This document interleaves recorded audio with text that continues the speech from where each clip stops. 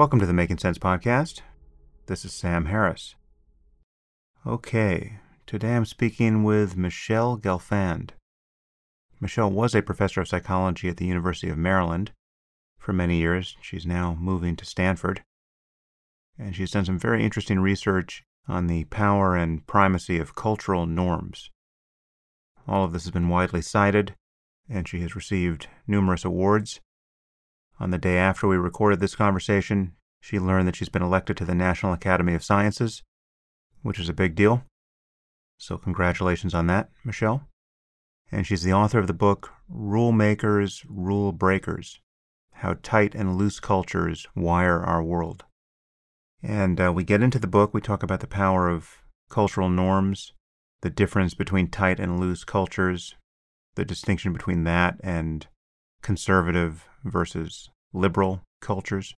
We talk about the implications for U.S. politics, our response to COVID, the way in which tight and loose interact with variables like crime and resource scarcity and the perception of threat.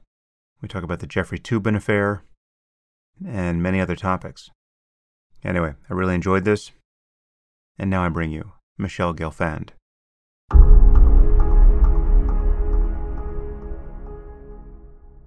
I am here with Michelle Gelfand. Michelle, thanks for joining me. Great to be here. So you've written a very interesting book. When did this book come out? The book is Rule Makers, Rule Breakers, and we will be discussing a lot of what's in it, although by no means covering every detail. When did the book come out? It came out in 2018, the hard copy, and then the soft copy came out in 2019. Right. Well, the world has only conspired to make it more relevant, I'm afraid, for better and worse, and mostly worse. So Yeah. I'm eager to talk about all that. But before we jump in, how would you summarize your background intellectually? What kinds of things have you focused on, and what are you most focused on now? So I'm a cross-cultural psychologist. So I study human behavior around the world to try to understand some of the deeper-seated values, norms, cultural codes that drive our behavior. And I got into this field pretty serendipitously, like many people. You know, life happens when you're making other plans. I was actually pre-med at Colgate University, upstate New York. And I'm a New Yorker. I don't know if you could tell by my voice, but I think I've lost some of the accent. And I had this sort of typical New Yorker view of the world, you know, that cartoon where, you know, it's basically New York and then we acknowledge New Jersey, and beyond that, there's basically China. Rocks and oceans. And I went abroad for a semester my junior year at Colgate, and that view of the world shattered when I was there in a very good way. I was really experiencing a lot of culture shock, even though we spoke the same language. And I remember having this very important call with my dad, Marty from Brooklyn, and just telling him how shocked I was and confiding him all sorts of things, including the idea that people were just going from London to Paris or to Amsterdam for just the weekend. And my dad said something really important. He said, well, imagine like it's going from New York to Pennsylvania, in his Brooklyn accent. And I thought, wow, Pop, that's a great metaphor. And this is a true story. The next day I booked a trip to Egypt. And I thought, well, Dad, it's kind of like going from New York to California. He wasn't too pleased with this, but I had a lot of time on my hands. And I thought, why don't I just go and explore the world? And it's there where I really realized, and beyond working on a kibbutz in Israel and around the world, that I realized how little I knew about culture. And I thought, you know, if I don't know much about culture, then I probably don't know much about myself.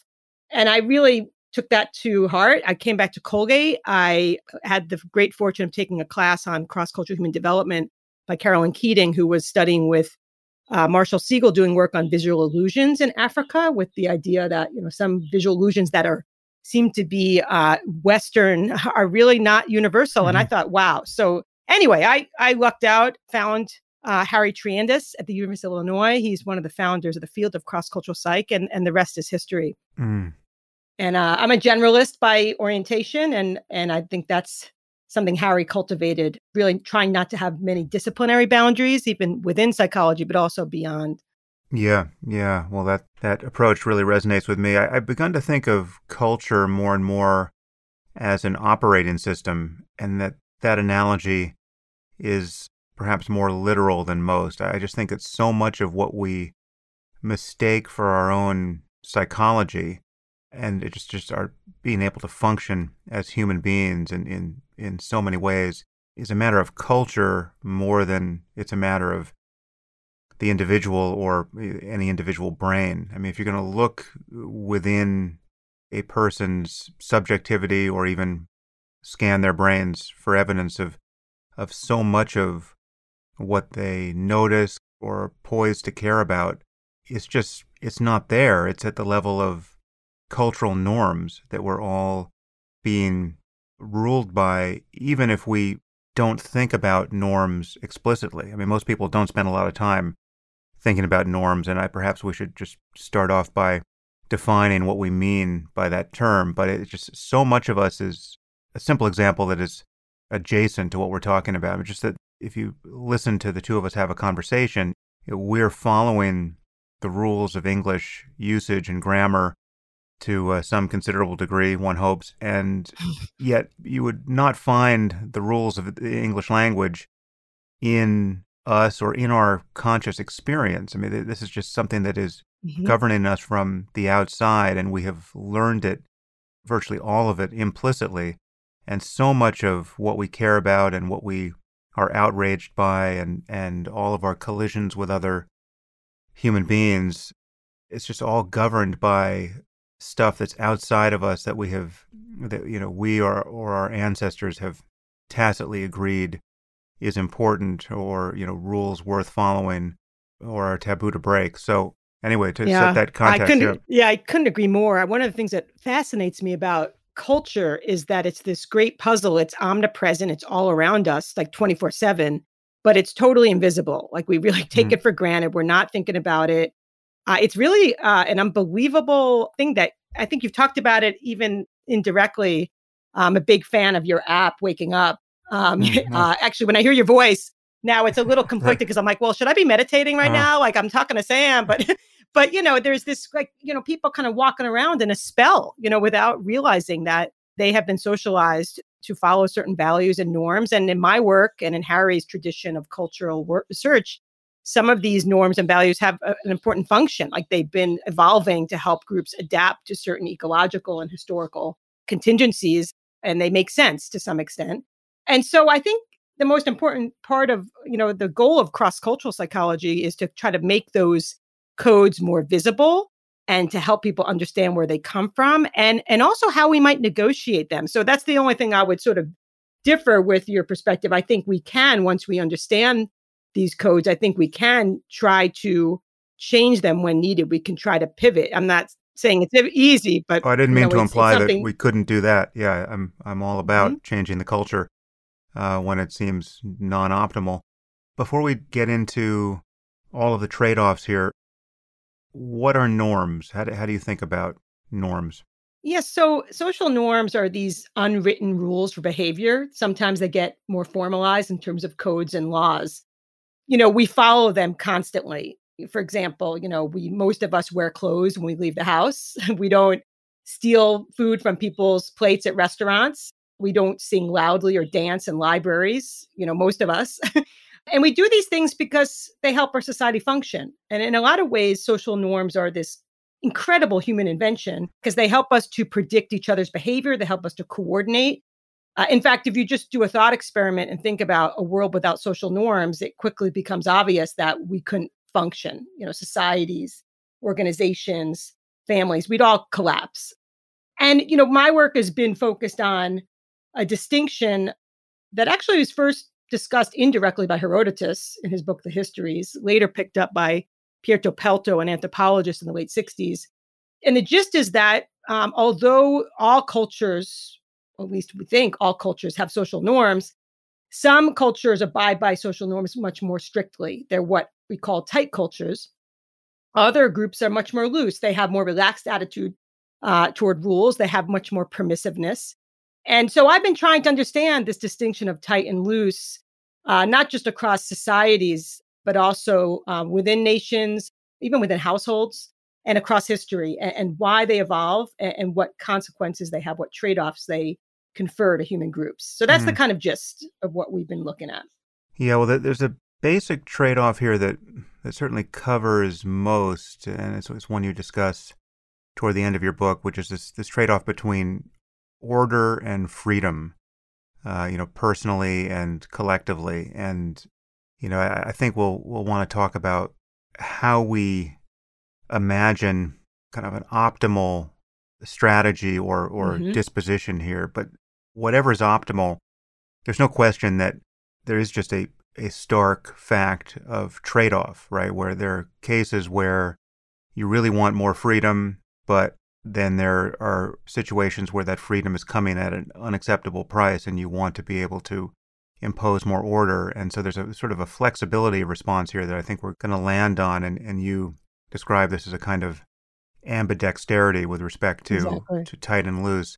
But you sent me a quiz that you have on your website before we started here, and I took it. And do you want to guess where I fall, or should I just confess where I fall on your continuum?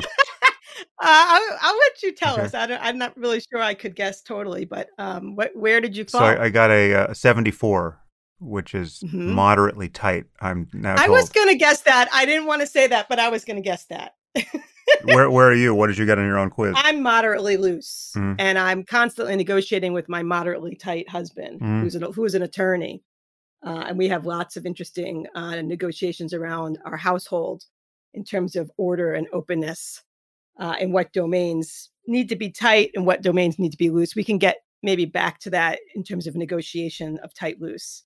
But were you surprised when you took the quiz? Is that what you anticipated? No. I was, as I was kind of going through the questions, I was kind of anticipating their logic, and we could dissect it as a psychometric instrument.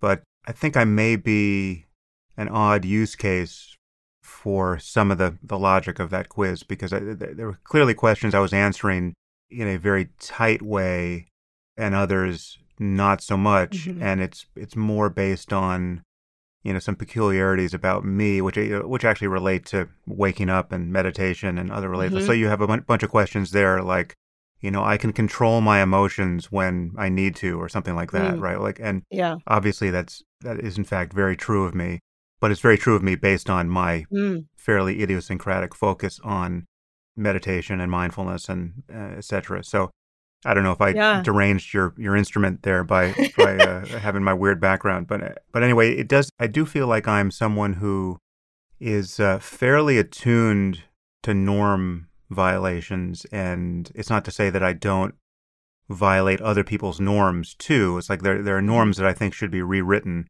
and I do a fair amount of that attempted work in that direction on this podcast. But where there's a norm that either seems obviously good, or it's just I haven't examined it, so I'm presuming it to be good by default. I think I'm on the tight side of thinking, okay, that's not something you should violate. And whether it's somebody cutting in line in front of you or whatever, it's something that I feel like I notice the downside risk of. I think the stakes for maintaining norms are quite a bit higher than most people realize. And this is something you get into when you talk about how tight societies and honor cultures view their norms. Like, perhaps you want to say something about the way the American South views politeness, say. I mean, that's something that actually kind of resonates with me more than you would expect, given that I've spent about 5 minutes in the South. I want to just back up and just make a couple of points. So the Tight Loose Mindset quiz, which any of your audience can take online, is actually based on the paper we published in Science. And I want to just emphasize that there's not one. I don't like to call people tight or loose individuals, because that's kind of a levels of analysis problem that's kind of plagued the literature on culture. The way I study tight loose is that certain ecological and historical factors create the need for order and predictability. And that's what norms and strict norms provide in those contexts. So if you have, a lot of threat in a society or in an organization or in a household or even as an individual, then abiding by norms is actually a good strategy. It helps to avoid in groups defectors that can cause a lot of chaos. And so big picture is that what we found is that countries and groups that have a lot of collective threat, whether it's from Mother Nature, like chronic natural disasters, resource scarcity, or human nature, number of invasions on your territory in the last 100 years, for example, from our paper, those countries tend to have stricter rules. Not all of them. Not all tight cultures have a lot of threat, and not all loose cultures are an easy street. But in general, there seems to be a connection between threat and tightness, both in field data and lab experiments and also in computational models.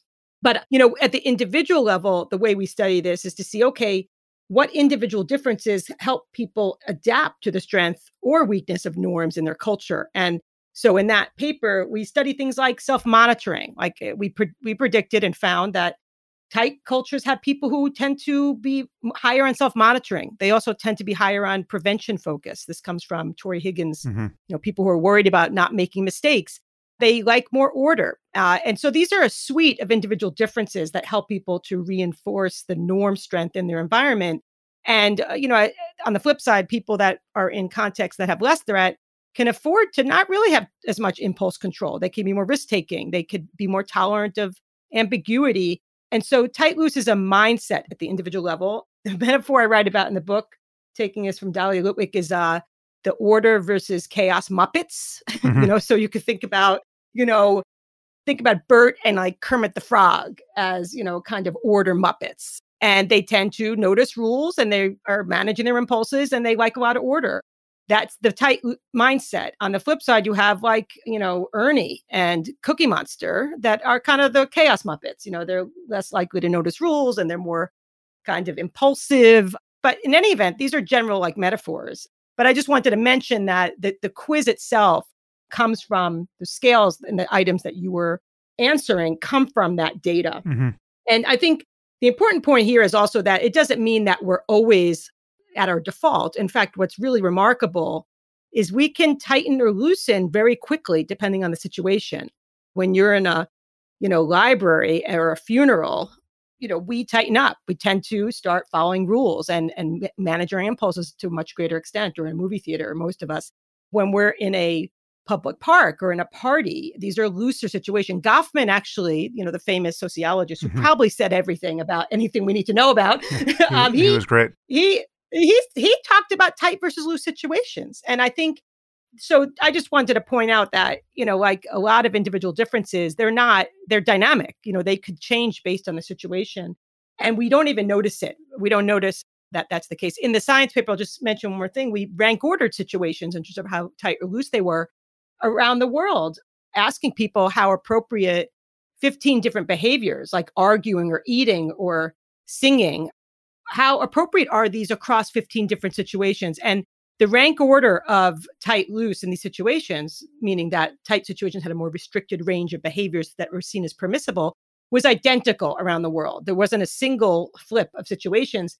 But what we found was that in general, in tight cultures, there were tighter situations. Like what it means to be in a public park is more strict in Pakistan, for example, than in the US. So anyway, that's a broad kind of introduction. The only other thing I wanted to say is that I'd love to peer into your brain and see, how do you react to norm violations?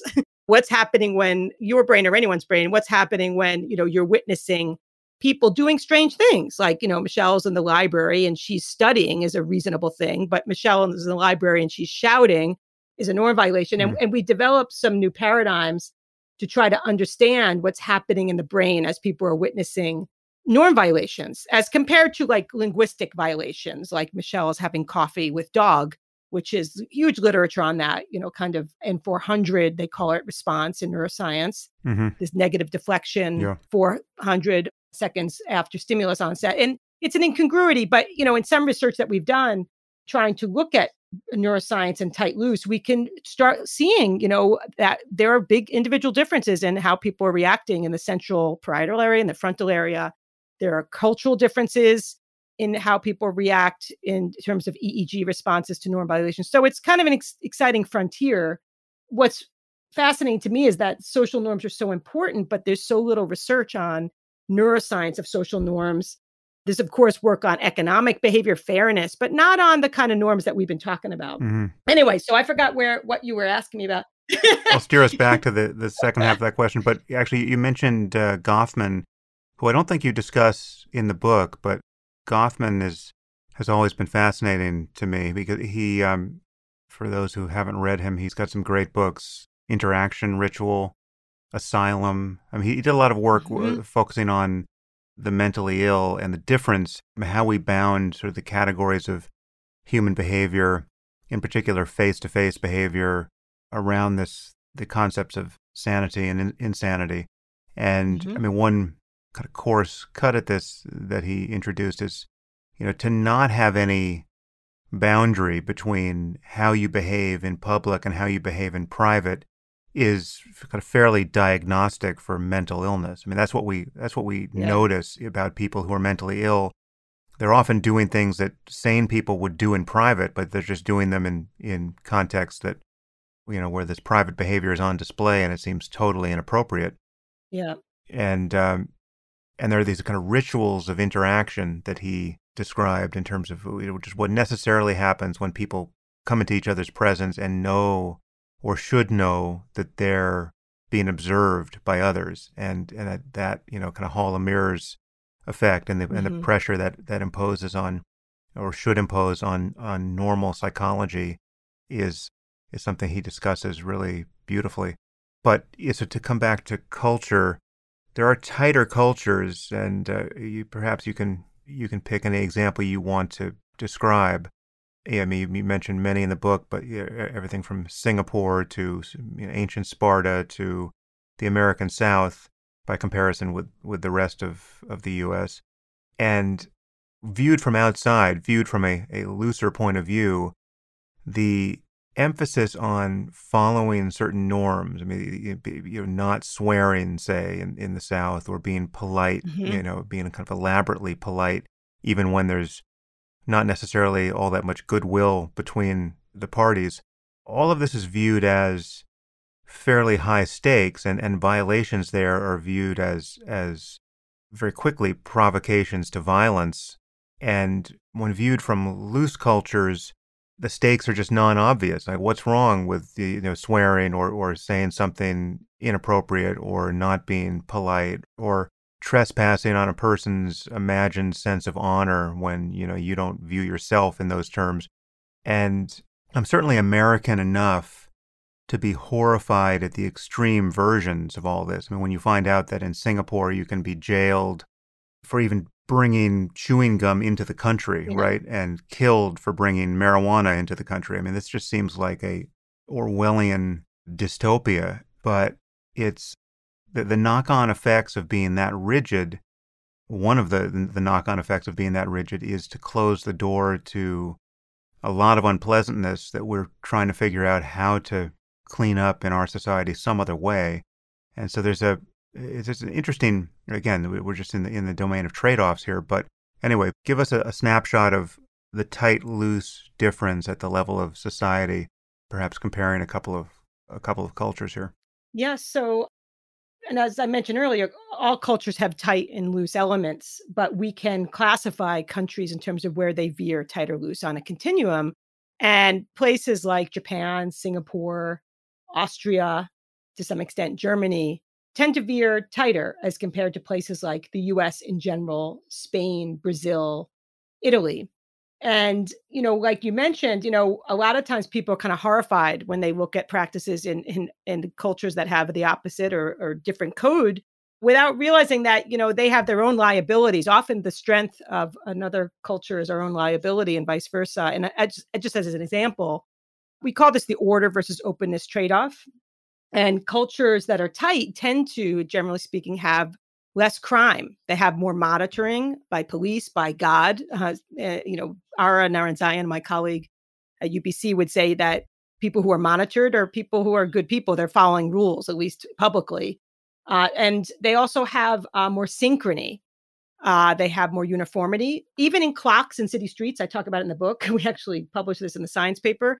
In tight cultures, when you look at clocks around city streets, they pretty much say the same exact thing. They're highly synchronized. Hmm. Whereas clocks in city streets in loose cultures are you're really off by quite a bit. You're not totally sure what time it is in like places like Brazil or Greece in general. And tight cultures, as another indication of order, have more self-regulation in general. They are places where people are monitoring their impulses more at the national level. That translates into less debt, translates into less obesity, controlling for lots of factors, and also alcoholism and recreational drug use. And so you could think about tight cultures corner the market on order, and loose cultures struggle with order. They have higher crime in general. They have less synchrony, they're less coordinated, less discipline. So they have a host of self-regulation, let's just call them problems or challenges. But loose cultures on a wide variety of indices are much more open. They have more tolerance, relatively speaking, in terms of attitudes, both explicit and implicit, towards people that are different. In one experiment we did, we even sent our RAs around the world to see whether people would react differently to people who look stigmatized. This is actually one of these crazy field experiments. I had my RAs wear fake facial warts on their faces, or tattoos and rings in another condition, or in another condition, they weren't wearing anything, just the normal face. And they went back to their home countries to ask for help in city streets or in stores. And when people were not wearing anything on their face, there was no difference in how much they were helped around the world. But when they were wearing these really strange, tattoos and facial warts, they were helped far more in loose cultures. There's just more openness to people who are different. There's a whole host of, getting back to Goffman, issues with being stigmatized in tight cultures. And we could talk about that if you'd like. But that's, really where loose cultures corner the market on openness. They also tend to be more creative. So in large scale crowdsourcing contests of creativity, it's really clear that people from loose cultures are more likely to enter creativity contests, and they're more likely to win them. So, the big picture is that tight cultures struggle with openness, but they are really disciplined and have a lot of order. And I think we could talk about this later when it comes to COVID, but, this kind of presents this evolutionary mismatch where certain traits might be really great in some contexts, but not in other contexts. And this sort of begs the question of how do we kind of pivot when we need to, when the traits that we naturally are evolved to the context that they're useful in, like looseness is great for creativity and innovation in contexts where there's not much threat in general. How adaptive is that to context of collective threat like COVID? Right. So I want to mention also, these are generalities. Like clearly there's going to be some differences, but we have found this order versus openness trade-off both at the national level, at the state level in the US, rank ordering the 50 states on tight loose. Others have found it in China, rank ordering the 30 plus provinces in China in terms of the measures we developed. Organizations tend to have the same trade-off. We could talk later, I'm working with the Navy to try to help them become more ambidextrous, even though they need to veer tight. And et cetera. So the tight-loose trade-off tends to be something that constitutes kind of a fractal pattern coming from physics, this repeated kind of pattern across levels. But again, we have these strong stereotypes around what's good, what's correct, what's objective. Look to us, looking at another culture, really, we get this moral outrage. And often, if we step back, I mean, like you said, the extremes are bad anywhere. But like, if we look at the gum example that you gave, Americans are kind of horrified that why can't you bring a lot of gum into the country of Singapore? And, actually it has some kind of historical basis. In the late 80s, people were chewing gum. It's a very highly populated, high population density context, about 20,000 people per square mile. And people were chewing gum. And I guess, as a lot of us do, we throw it on the floor. And it was causing this massive problem throughout Singapore with gum and wads of gum, like blocking sensors on trains and elevators. And Lee Kuan Yew, who, if you read his autobiography, the dude was really a cross-cultural psychologist at heart. He talks about how Singapore has a lot of threat and that, we need to sacrifice some freedom and in order to kind of come together and coordinate. And he talked about gum as being one of these issues. Like, guys, like we live in a very small place and this gum is causing a big problem. And we better just kind of ban this tasty treat because we have so many mouths per capita. And I'm sure there was some resistance to that, I would guess. But, overall, I think when we start looking at these differences with some eye to the ecology of countries, we might have a little bit more empathy. Yeah. Actually, there's a distinction that you make in the book, which is a little hard to understand quickly. So perhaps you can spell it out, because it's easy to see this tight-loose distinction as analogous to or identical to the distinction between being politically conservative and politically liberal. But it's not the same axis in your view. How do you differentiate liberal and conservative here politically. Yeah. Well, I think social norms, are at a different level of analysis. Individual differences in conservatism and liberal, attitudes tend to be individual differences. They might be adaptive in certain contexts, but clearly you'll find conservatives living in looser states. You'll find liberals living in conservative states and so forth. So I think that we can think about them as separate but interrelated. That clearly conservatives probably like to be in contexts where there's strict social norms. They also have domains in which they're quite loose. And likewise, liberals, might find themselves enjoying living in loose states, but they also, while have a lot of domains that are, basically loose, also have some domains on which they would fall tightly. Hmm. So I see them as like interrelated at different levels of analysis. Actually, COVID is a very good mechanism for dissecting out this difference, because when you look at the conservative bias against mask wearing, say, because they don't want this new norm of mask wearing imposed on them based on their underlying beliefs about epidemiology here.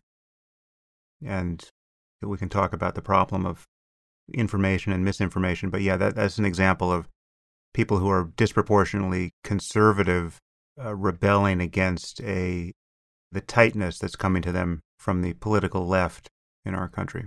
Yeah, I mean, this was one of the big evolutionary mismatches, of the century. Much of the work in the social sciences has found that conservatives, this is prior to COVID, are much more sensitive to threat.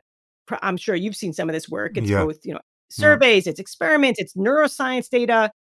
So when COVID hit and we see that conservatives are the ones that are actually resisting the kinds of, that this is the real threat, really makes us realize that, there's a strong propensity for people, particularly conservatives, to follow the leader. And what we know during times of threat now is that, that threat signal can get hijacked. Mm-hmm. It can get distorted, it can get manipulated. And if it does, then groups don't tighten. And I think that's where we see the pandemic, the switch with conservatives, to me makes sense, in a context where it's a germ, it's invisible, it's kind of easier to ignore as compared to warfare or terrorism. If you have combined with the abstract nature of the threat and you have leaders who are telling you don't worry about it, then conservatives, their kind of normal propensity to be threat sensitive, it just goes, basically out the window. And that's been the big, kind of story of COVID.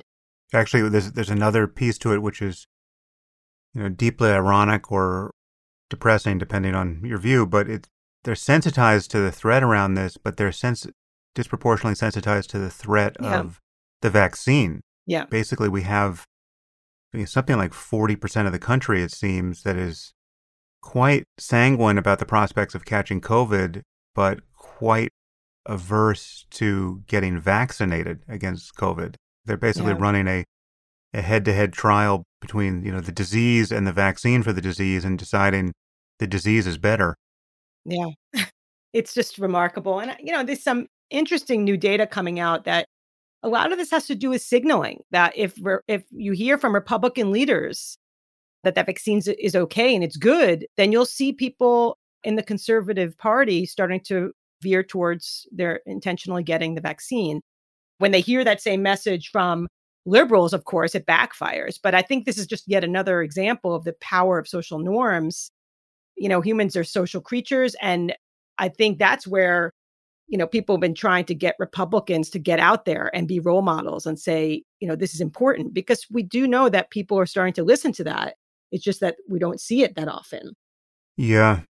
Well, maybe there's more to say about COVID when we talk about how we want to try to steer the ship in light of what we understand about norms.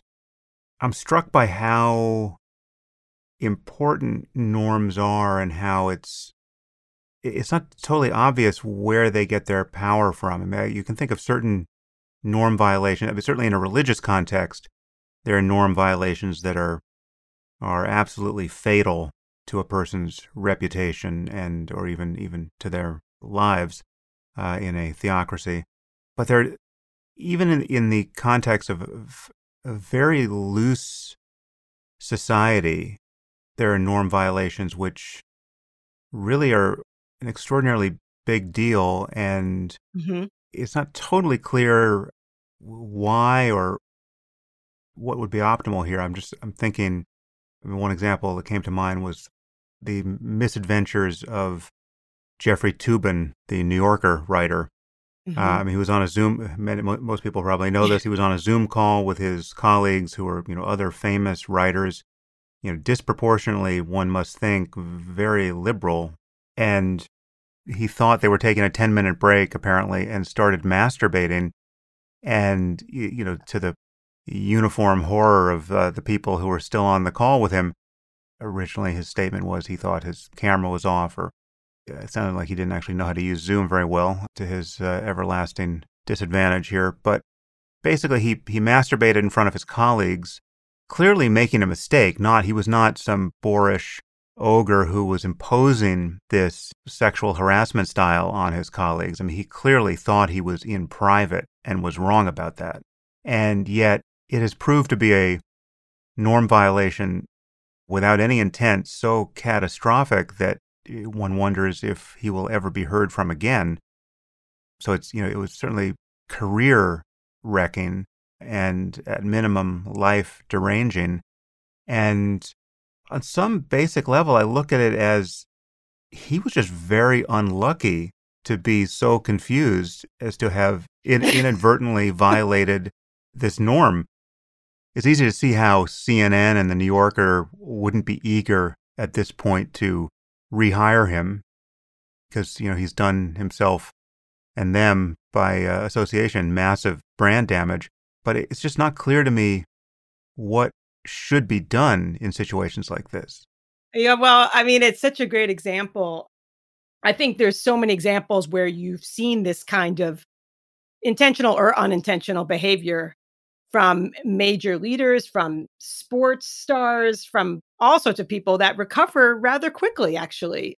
So I'm not sure the verdict is out on what will happen to him. But I would say that my hunch is that domains that are really important in a culture, even when they're loose culture, will veer tight, that they're guarded very tightly. And I think the US has some kind of Puritan, compared to Germany, for example, which is veers tighter in other domains. Mm. It has more of a Puritan kind of emphasis. I mean, I wonder, what would happen with this in another culture that doesn't have that Puritan heritage. Also, other norms that we get very upset about are when our privacy is violated, when people come over to your house unannounced. That's a domain that's really guarded as really important. And even freedom is guarded as a very important rule. In other loose cultures, there's different domains that evolve to be tight. For example, in New Zealand, and this was very helpful with COVID, there's this kind of very strong value on egalitarianism. You probably heard of the tall poppy Mm. syndrome, where people who try to stand out, you are just shot down right away. And that is really very, very much a tight domain, even though it's a rather loose society in terms of permissiveness. And so, I think you can find in loose cultures tight domains. You can find in tight cultures loose domains. Also, Japan's famously tight, but there's legislative contexts where you can let loose, like when you're drinking with your boss. Hmm. And in fact, and we'll probably get to this, countries couldn't survive if they were only tight in all domains or only loose in all domains. There tends to be this kind of balance of having some domains to let off steam in tight cultures and some domains to have more structure, more, legislation over what's right or wrong in loose cultures. So I think it's interesting to kind of zoom into any particular context and look at what domains are tight, what domains are loose, and to talk about them and prepare for those kinds of differences, particularly expats or people traveling across cultures and so forth. Mm. There were a couple of countries you mentioned as being tight that seemed somewhat anomalous to me, or at least they have aspects to them that are odd for tight cultures. So, for instance, Portugal is one, but famously they have these drug laws that are quite pragmatic and permissive. And I think India is another tight culture on your account, but there's so much chaos in India that it's, yes, there's certainly some signs of tightness around religious norms and the lingering effects of the caste system and all of that. But Exactly. there's just so much, there's just too much chaos for them to actually be properly tight. Because like you compare India to Singapore, and they really do seem like they're on opposite ends of some kind of continuum. How do you view the mapping this concept onto societies like that? Yeah, I think, like you mentioned, I mean, India has a lot of domains that are very tight in terms of authority, in terms of religion, in terms of gender, purity, all sorts of tight norms around these issues. When it comes to public behavior like traffic, and, Mm, these are domains where it's impossible to have kind of strict order. But, when you look beneath the surface, you'll see a highly regulated set of social norms that often goes along with, like you mentioned, the caste system. It goes along with having more hierarchy, tends to go along with having more group orientation, although not always, but more collectivistic cultures tend to have stricter rules. But like you mentioned, you can also find domains in which there's not a lot of order. And in this case, that's in part because of just the infrastructure. But I do think that what we find consistently are data from like early 2000s, that was the basis of the paper, was replicated in terms of the rank order of societies. The correlation in like 2019 was like 0.88. So in general, we can see that they're stable, these things. Now we haven't looked at this since COVID. We can get into the COVID situation. But there's also lots of exceptions, though, on the opposite extreme in terms of cultures that veer loose in our data that you would expect to be tight. And I think this is great. Like I love to look at the exceptions and and see like what's going on there. Because of course, in any science, there's not a one-to-one correspondence with any predictor. And in our data, for example, Israel is a great example of a place that, although it has a lot of threat, tends to repeatedly come up as loose in our data. Of course, some exceptions when it comes to secular and religious mm, and so forth. But, in general, when you look at Israel, a couple of things stand out about why this may be another interesting exception is that it's a pretty diverse culture. So that kind of pushes groups toward looseness. It's also the religion of Judaism is very much a religion of debate, where it's really hard to agree on anything. If you look at like the Torah, there's constantly all these footnotes about, well, no, but someone else thinks it's this. And I can attest to this being Jewish. mm. I mean, it's cultures of debate also veer loose. Also there's some discussion among my colleagues, which is that, Jews learn that following the rules all the time is probably not a good idea. That's kind of anecdotal. I haven't tested that. But, you know, as I mentioned, like Israel definitely veers loose in our data. There's some domains that are strict in Israel. One of them that's really interesting is this very strict rule to have large families. I'm told that in Israel, like if you don't have kids, like you might as well be a criminal. Like in the United States, like we don't tell people you got to have kids. If you don't have kids, you don't have kids. But obviously that makes sense in Israel. That's a domain that has been decided upon implicitly or explicitly that there needs to be strict rules on for survival. There's some, discussion now among environmental activists whether this is really butting heads with kind of environmental challenges that Israel faces. I actually held a workshop with Alon Tal, whose point of view is that, we need to negotiate this tight norm because Israel is going to be unsustainable in terms of population Mm. density, in terms of, the harm to animals, to the, environment.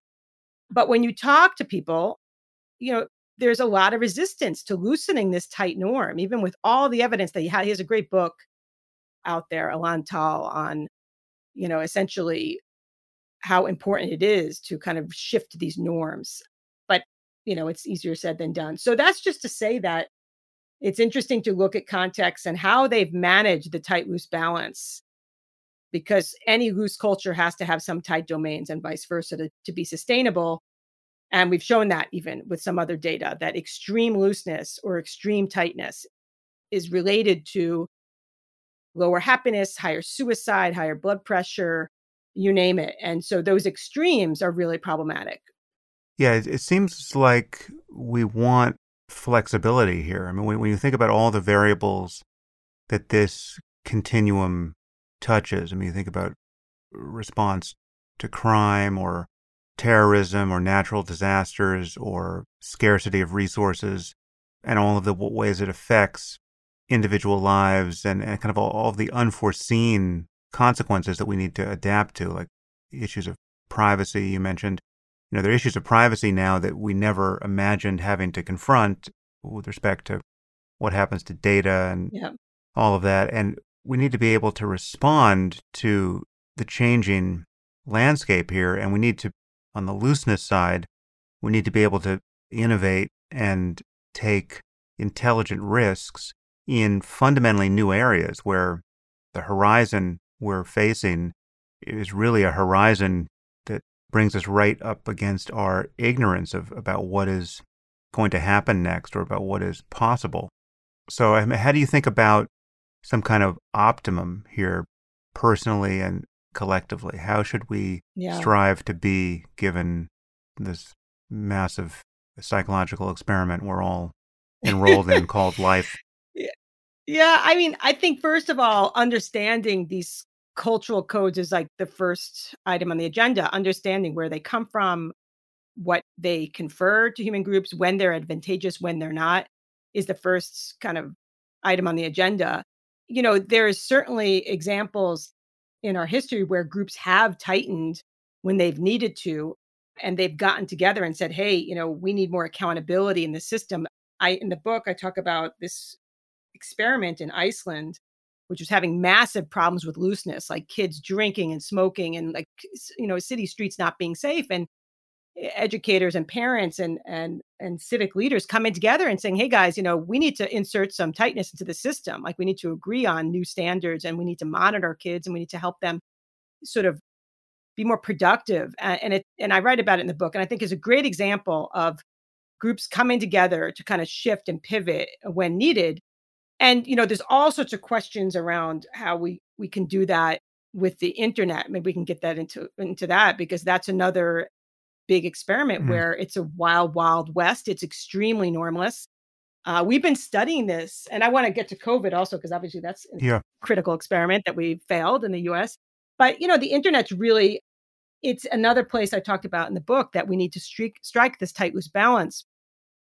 On the one hand, I'm kind of optimistic that, humans have evolved over the centuries to deal with new technologies, and that, we are starting to see this balance being created in some spaces in social media. Reddit, for example, having evolved, people monitoring each other and reminding people to be civil. We see more and more top-down, demands for regulation in terms of misinformation. Again, that's sort of trying to get at this Goldilocks balance of, we want freedom on the internet, but we want some constraint. And so, my optimistic bent is that, it will evolve through top-down and bottom-up types of forces. I will say right now, in our studies of social media, we really do find that, a lot of people rate the social media platforms as very much having a lot of anomie, getting back to like Durkheim, just total normlessness. There are variations, though. For example, we can see in a recent study, like places like Twitter are rated as far more normalist than Facebook, and followed by that, LinkedIn. And what we're interested in, what features of these platforms, structural features, are affording certain levels of normalness versus a more healthy balance of constraint and accountability. And then how is that affecting people's well-being? And that's what we've been looking at, features of these platforms like anonymity, mobility, the goals of these platforms. In fact, when you ask people, is the goal of this platform to let people just express their opinions, that tends to be related to more normlessness that's perceived. Whereas when the goal is to connect with people like we do in everyday face-to-face situations, those platforms are rated as far less normless. But I will say that what we find more generally with social media is that, normlessness, it's not the amount of time you spend online, but it's the amount that you perceive that it's a normless place, that it's correlated with lower well-being. So we're doing all sorts of work on that and sort of trying to think about how do we kind of negotiate these platform structures to help provide more of that Goldilocks balance. Do you have any prescriptions at this point? If Jack Dorsey were going to ask you how he should change Twitter to be a better, healthier, more productive place, do you have any ideas at this point? Well, I mean, I have ideas. We don't have data yet to really back them up. So this is really just speculative. But I do believe that we're trying to make these places mimic kind of real world settings where we have social presence. We know that for years that research that's compared behavior online versus offline Mm, has shown that people feel far less accountable on these contexts and they'll be much more likely to engage in all sorts of weird behavior that they wouldn't do face to face. And so the more we kind of help people feel that these are community platforms, they have a social presence, the more we, and I think some of the platforms are doing this, remind people to think first before sharing something, to read it with scrutiny. The more we help to create spaces where people have moderators who are helping people to remind them that this is a place where we want to be civil while we also express our opinions. That's what we do in everyday life. The more I think we'll be able to create more accountable spaces. I tend to veer on the on the continuum of people who think that there should be more accountable coming from the top down. There's some discussions right now this week on should not only be posts be taken down that are clearly false claims about vaccines, but should people who are big information spreaders on social media who we can identify, should they be taken off if they're, basically spreading clear misinformation? That's a big debate going on right now. And I mm, would personally say that, that's an important thing for us to be discussing. And I would veer in favor of doing that.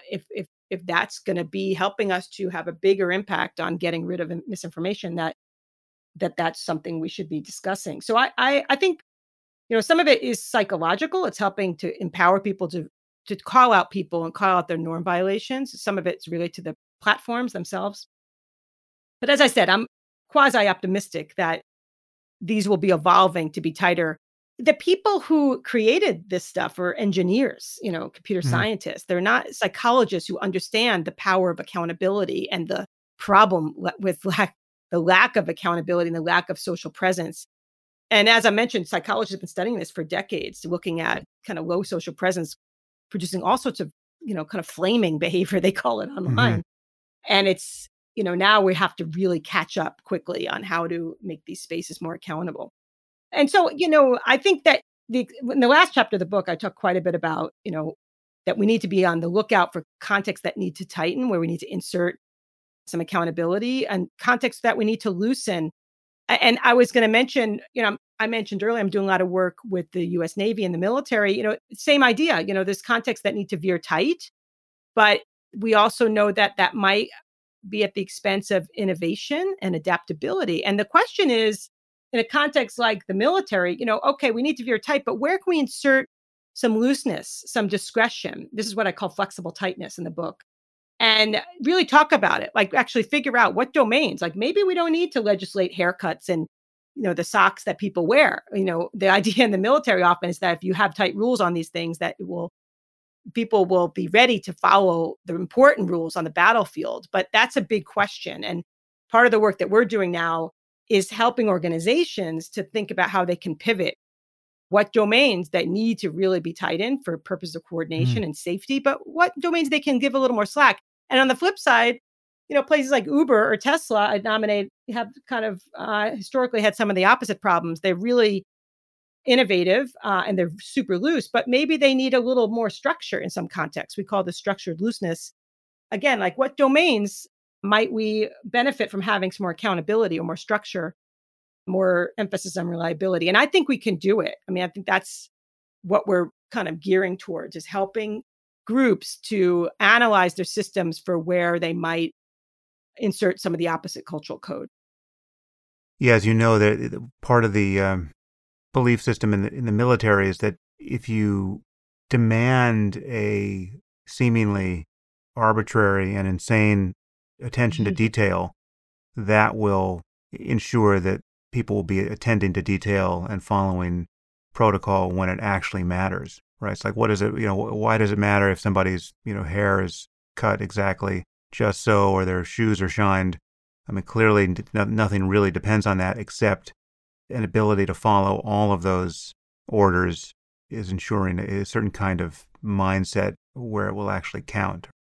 Yeah, exactly. And one of the things we've been doing in combination with just basic theory, but also interviewing people in these contexts is to kind of come up with a new scale for people to analyze how strict or permissive are different domains. Like, for example, do we really need a strict dress code in this context? How about language? How formal or informal is language, and the rules around language, rules around authority, around things like how much decision-making power you have with your work, the method that you use to accomplish your work schedule. We have now a new, what we call a tight loose domain specific scale for organizations. And you can also apply this to households as well, so that you can then sort of look and see, okay, here's our profile. And then you could start negotiating like, hey, do we really need such strict rules in this context? Maybe we can kind of experiment with giving a little slack here, and we could try to get at more of that order and openness kind of trade-off.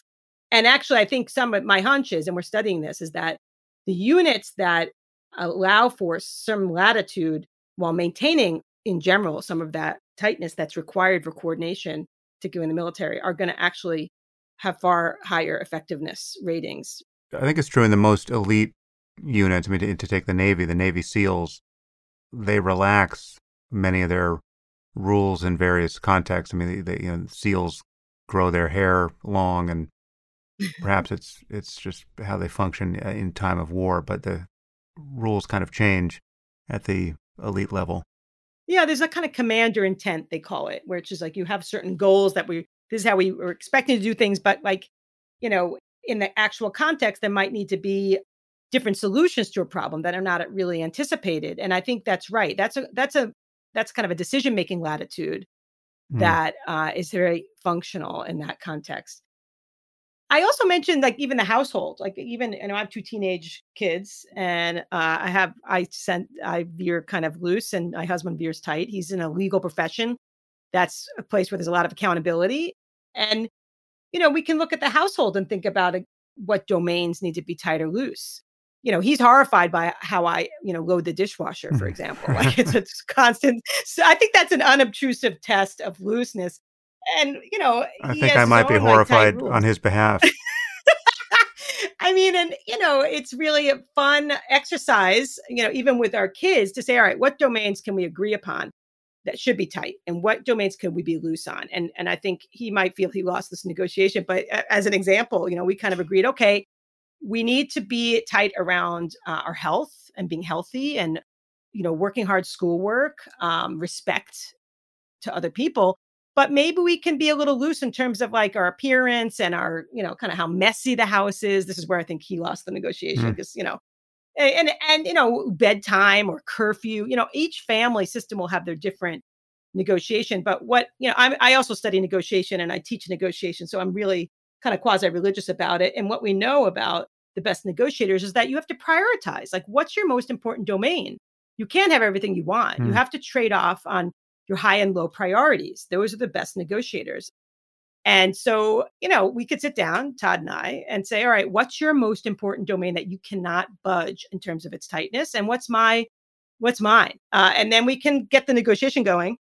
The girls, for better, for worse, have been learning about tight loose for their whole lives. But, they hear about it a lot. But, and also these things might change over time, depending on, the context. But I do think it is negotiable, and that, we can kind of sit back and talk about these things. In households, lots of conflicts in tight loose on like finances, as I mentioned, on how messy they are. We have lots of conflicts on tight loose on vacations with, people with different preferences on structure versus spontaneity. So in any event, there's all sorts of important negotiations that need to be done on this. Well, if a global pandemic has taught me anything, it's the proper way to load a dishwasher. So this is a non-negotiable area in my house. I'm going to send you a picture of the dishwasher later today. Yeah. So I will cancel you on Twitter for it. So actually, there are areas where I feel like some of this interacts with psychology in ways that are surprising and maybe difficult to correct for me. To come back to the norms of social media and the lack of, or perceived lack of, social presence leading to a vacuum of norms. There are examples from real life, actually one of which appears in your book in another context. When we think of road rage, right, where people, they get angry behind the wheel and they say and do things that they really wouldn't do face to face because they don't feel face to face, even though they really are face to face. I mean, they often find that out 2 seconds later, where the person they just flipped off or screamed at or cut off with their 4,000-pound box that they're moving in suddenly turns on them, right? Either cuts them off or gets out of the car when they're stopped at a red light together. And you actually have one situation like this in your book.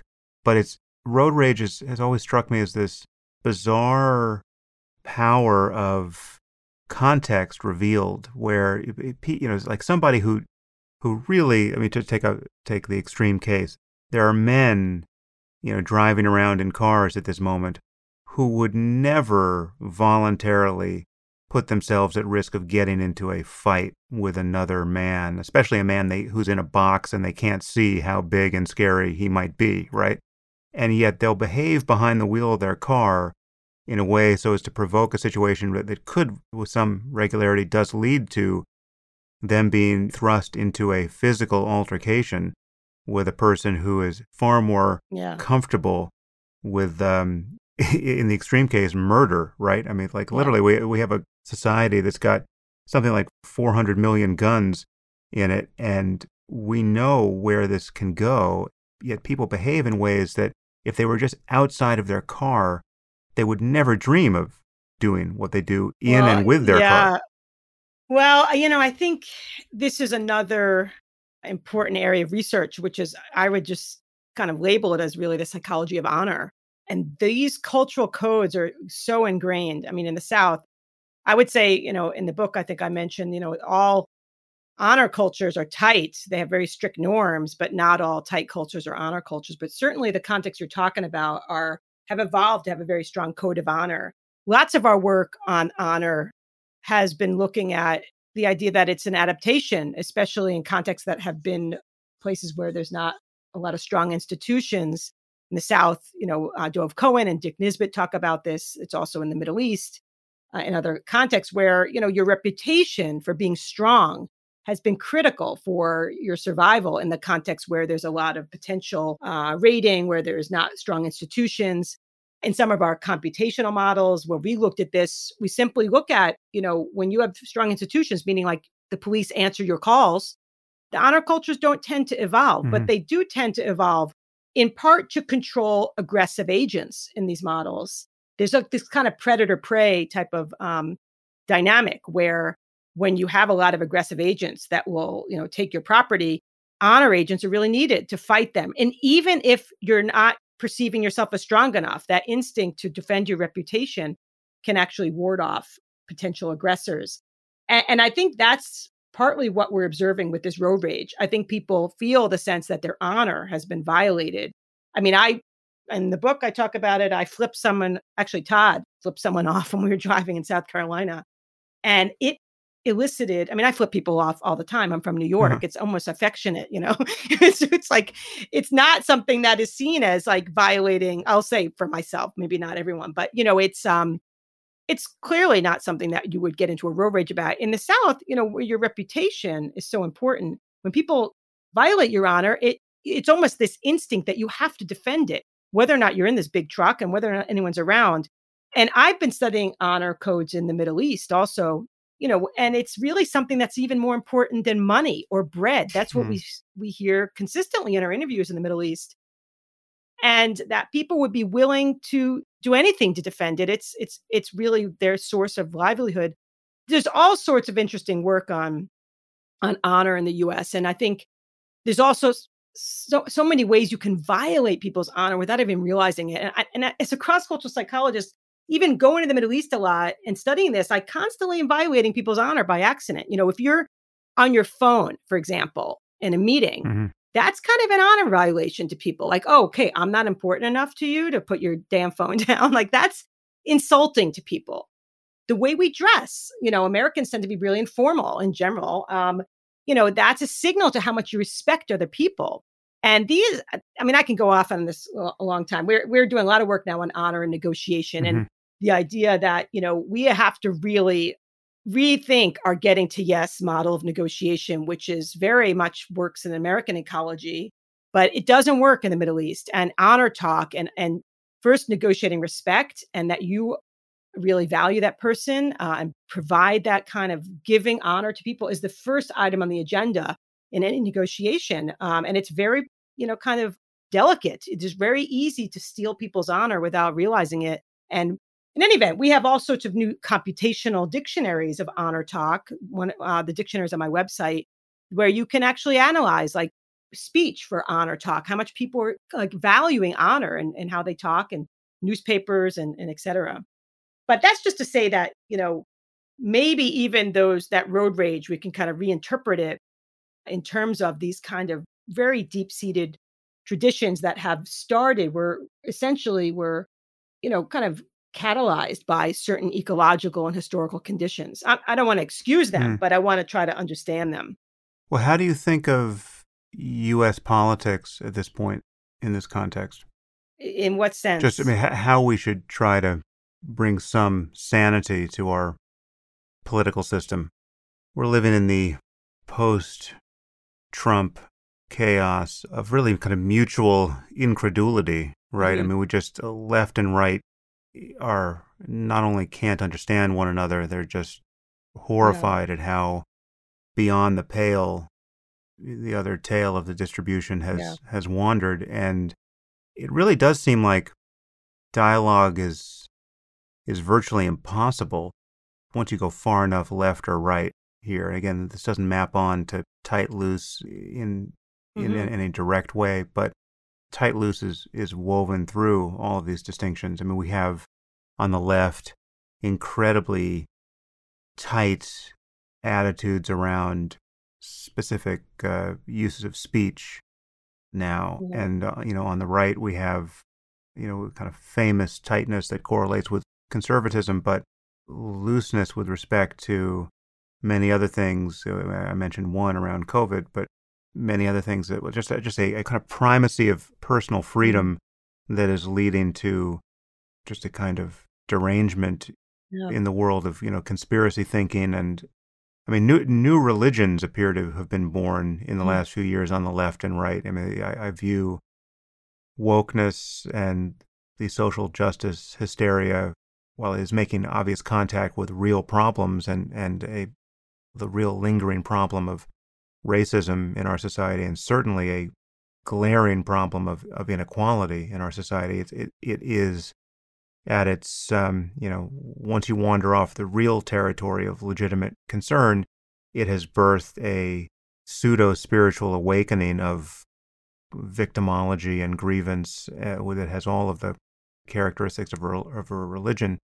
And then on the right, we have things like QAnon and just stuff that is not even making contact with reality. Earth on any level, and it's all too ascendant. So I wonder if your framing of tight versus loose and its application to negotiation gives us any basis for hope that we could improve our society. Yeah, I do have some hope. I think I draw on more of like the intergroup relations literature, which I'm sure you're familiar with, which is, the biggest problem that we have is really the echo chambers, the idea that there's not a lot of meaningful contact and rewarding contact across these groups. I think possibly the extremes are kind of hopeless, but I think with bringing people together, and I'll give some examples in a minute, in terms of having real dialogue, often what those contexts provide is like, wow, we're actually much more similar than we realized. And we need people all around this country. We need politicians, we need civic leaders to really make meaningful spaces for people to have dialogue. There's some examples of studies that were done where people were flown in from different conservative liberal leanings to spend time with each other for a while. And what they found was that this tended to really help create much more goodwill across party lines. One of the things that we've been doing, and I'm planning to see whether this works within the context of Republicans and Democrats, but we've been using something we call the daily diary technique to try to help expose people to each other's real lives. We've done this basically on an international level, where we looked at how can we help people in Pakistan and the US who have strong negative stereotypes toward each other, like really negative stereotypes. They meet in the media, Pakistanis, when we interview them, will say, Americans are half naked all the time. They're drinking beer for breakfast. They never see their families. I mean, maybe that's so many people like that. But, they see us as extremely loose, not just loose. Americans in our samples, if they know where Pakistan is, which is a big if, they only associate Pakistanis with being in mosques. They don't think about Pakistanis, reading poetry or playing sports or singing. Like they have a very narrow situational sampling to which they, associate Pakistanis. So what we wanted to do in this study, this was published recently, we basically got diaries of people in Pakistan and the US, real diaries. We didn't edit them, so Americans were waking up with their girlfriends more, they were drinking more, but they were also at work and they were also with their families. And Pakistanis, likewise, they were more likely in our codes of their diaries to be in stricter settings, to be more accountable for their behavior. But they also were doing all sorts of other stuff. They were, enjoying, get-togethers with their friends, and they were playing sports and et cetera. And we basically did this intervention where we exposed half of our sample in Pakistan to read the diaries of Americans for a week. So they were given them every day, and they can learn what was going on with their lives. Or the other half was given Pakistani diaries, and vice versa with Americans. And I'm telling the story because I think this technique might be useful. And we'll see. We're going to try to pilot this next year. Americans, likewise, half of them were pinged every day to read their Pakistani diary of their colleague. And the other half were reading American diaries. And it was really encouraging because what we could see is that really people still felt, yeah, they're different than us, but they're actually far more similar than we ever would have realized.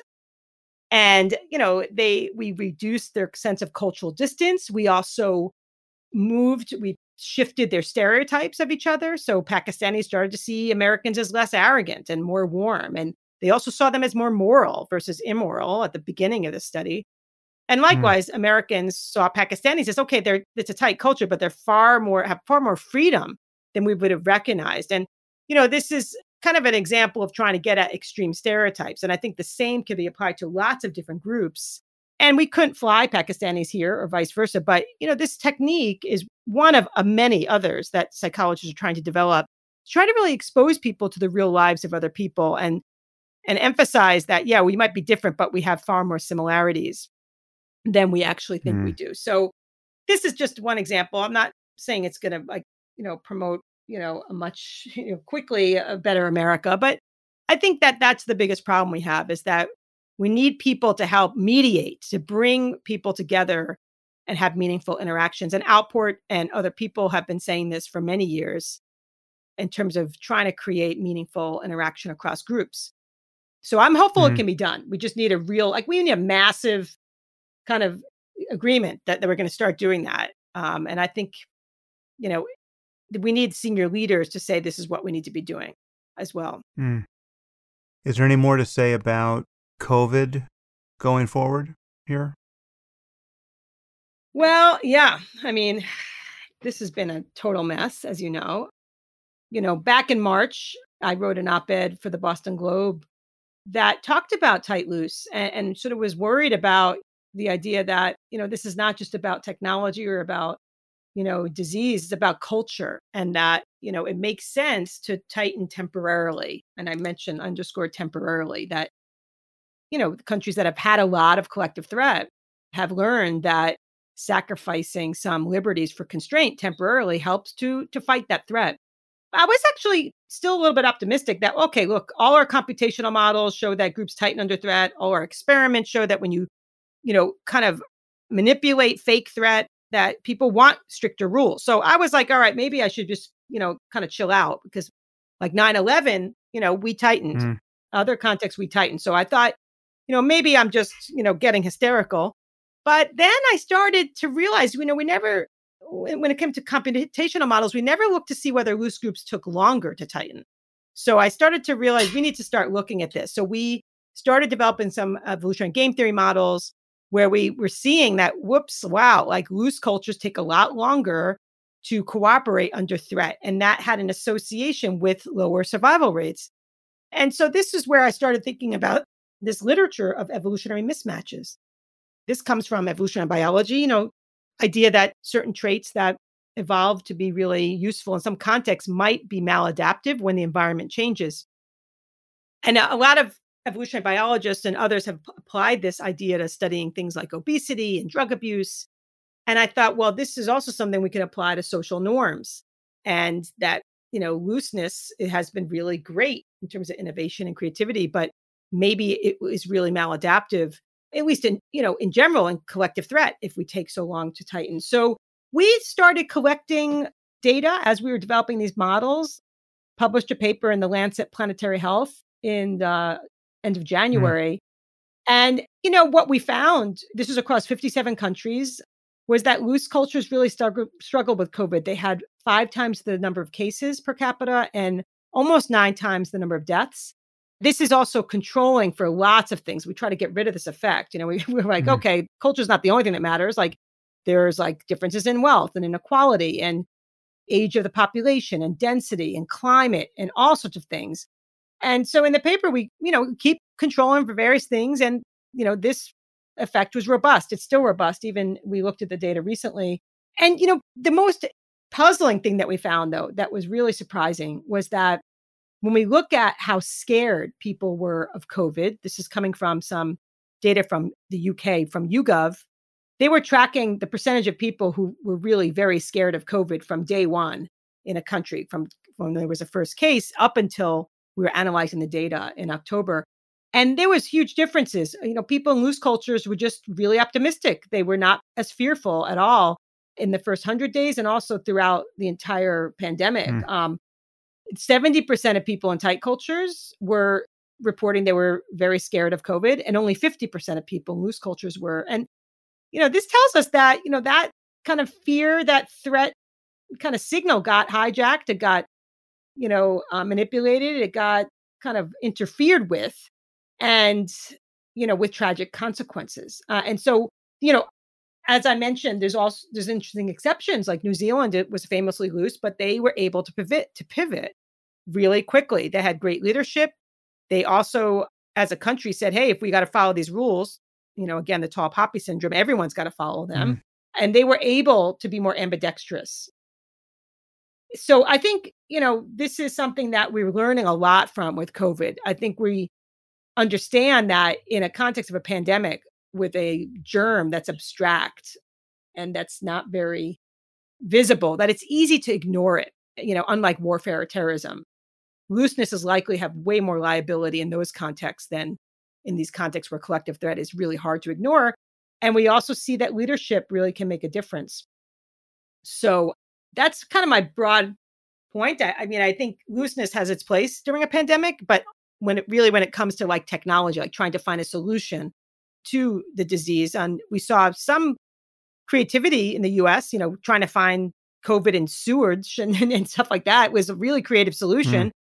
But it also suggests that, it's better to be tight on social norms in terms of following rules and loose on technology and creativity when it comes to the actual disease itself. That might be a better combination than what we saw throughout COVID. Yeah, it seems like we need to produce some collective level of metacognition here, which allows us to consciously become flexible, to recognize what our default is around specific norms, and to recognize when it becomes pragmatic or imperative to shift, and Yeah. have a top level conversation about that, whether that's a powerful enough lever to actually change people's sense of what they should do in any moment or want to do. I mean, Yeah. the misinformation piece here is just so colossal when you're thinking about American society in particular. I mean, just we still have something like half of our society that hasn't even acknowledged what happened here. Like basically, they think it was a hoax. So Yeah. when you're that far from converging on a common set of facts, it's hard to know what other remedy to Yeah. suggest. Yeah. I was just going to say that, this is all gets to the importance of what psychologists called CQ or cultural intelligence. We know a lot about intelligence. We know a lot about emotional intelligence. More and more people are studying this very important, independent, separate form of intelligence, which is about our culture and our cultural codes. And, for my dream, we'd be talking about this in elementary school. Hmm. We would be teaching sort of about culture and its evolution so that people understand it, so that we can use cultural intelligence to outsmart the threat. We need beyond just technology and disease prevention and other sources of intelligence. We need cultural intelligence, and we need to make these cultural codes more visible. I would also nominate another class that should be mandatory is negotiation. It's just, to me, the place, we'd be a much, kind of more peaceful planet if we, make it mandatory in high schools that people take negotiation classes. I've been down to the Capitol to brief some offices about what are the top, scientifically based strategies that we know work in negotiation. On my website, I actually have them listed, some of them. So I think, part of this is thinking about how do we educate, how do we get this kind of to be common knowledge around issues of culture, this invisible, omnipresent force. We as humans, we have great technological prowess. We put a man on the moon, we wired the earth, we, train dogs to ride skateboards. We could do a lot of stuff technologically, but we need to take culture more seriously. And, the more we do that, the better we'll be able to be ambidextrous. Well, it's a fascinating frame to put over the carnival of human error and opportunity. And it's really been a great pleasure to speak with you. I'm reminding our listeners the book is Rule Makers, Rule Breakers, and your website is michellegelfand.com. Any other resources or anything else you want to point people to before we sign off? Well, I have on the website like all of our academic papers and all the other work that we've been writing for general media. I also have a place where people can write to me with their stories or their questions. I think one of the things that I think is really important is to have more dialogue across academics and people who really have a lot of information that we need on things that we need to study.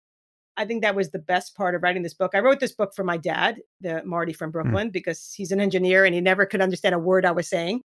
So I said, all right, Pop, I'm going to write this book. And it really made me very humble about, academics. We need to be in a lot of contact with people who have their stories and their questions. And that's what I've been trying to do with this book, because I've been getting a lot of people writing to me about their own experiences, asking me about research we're doing. And we're ready to do lots of other work that people are interested in, and just in general to create more ways of connecting.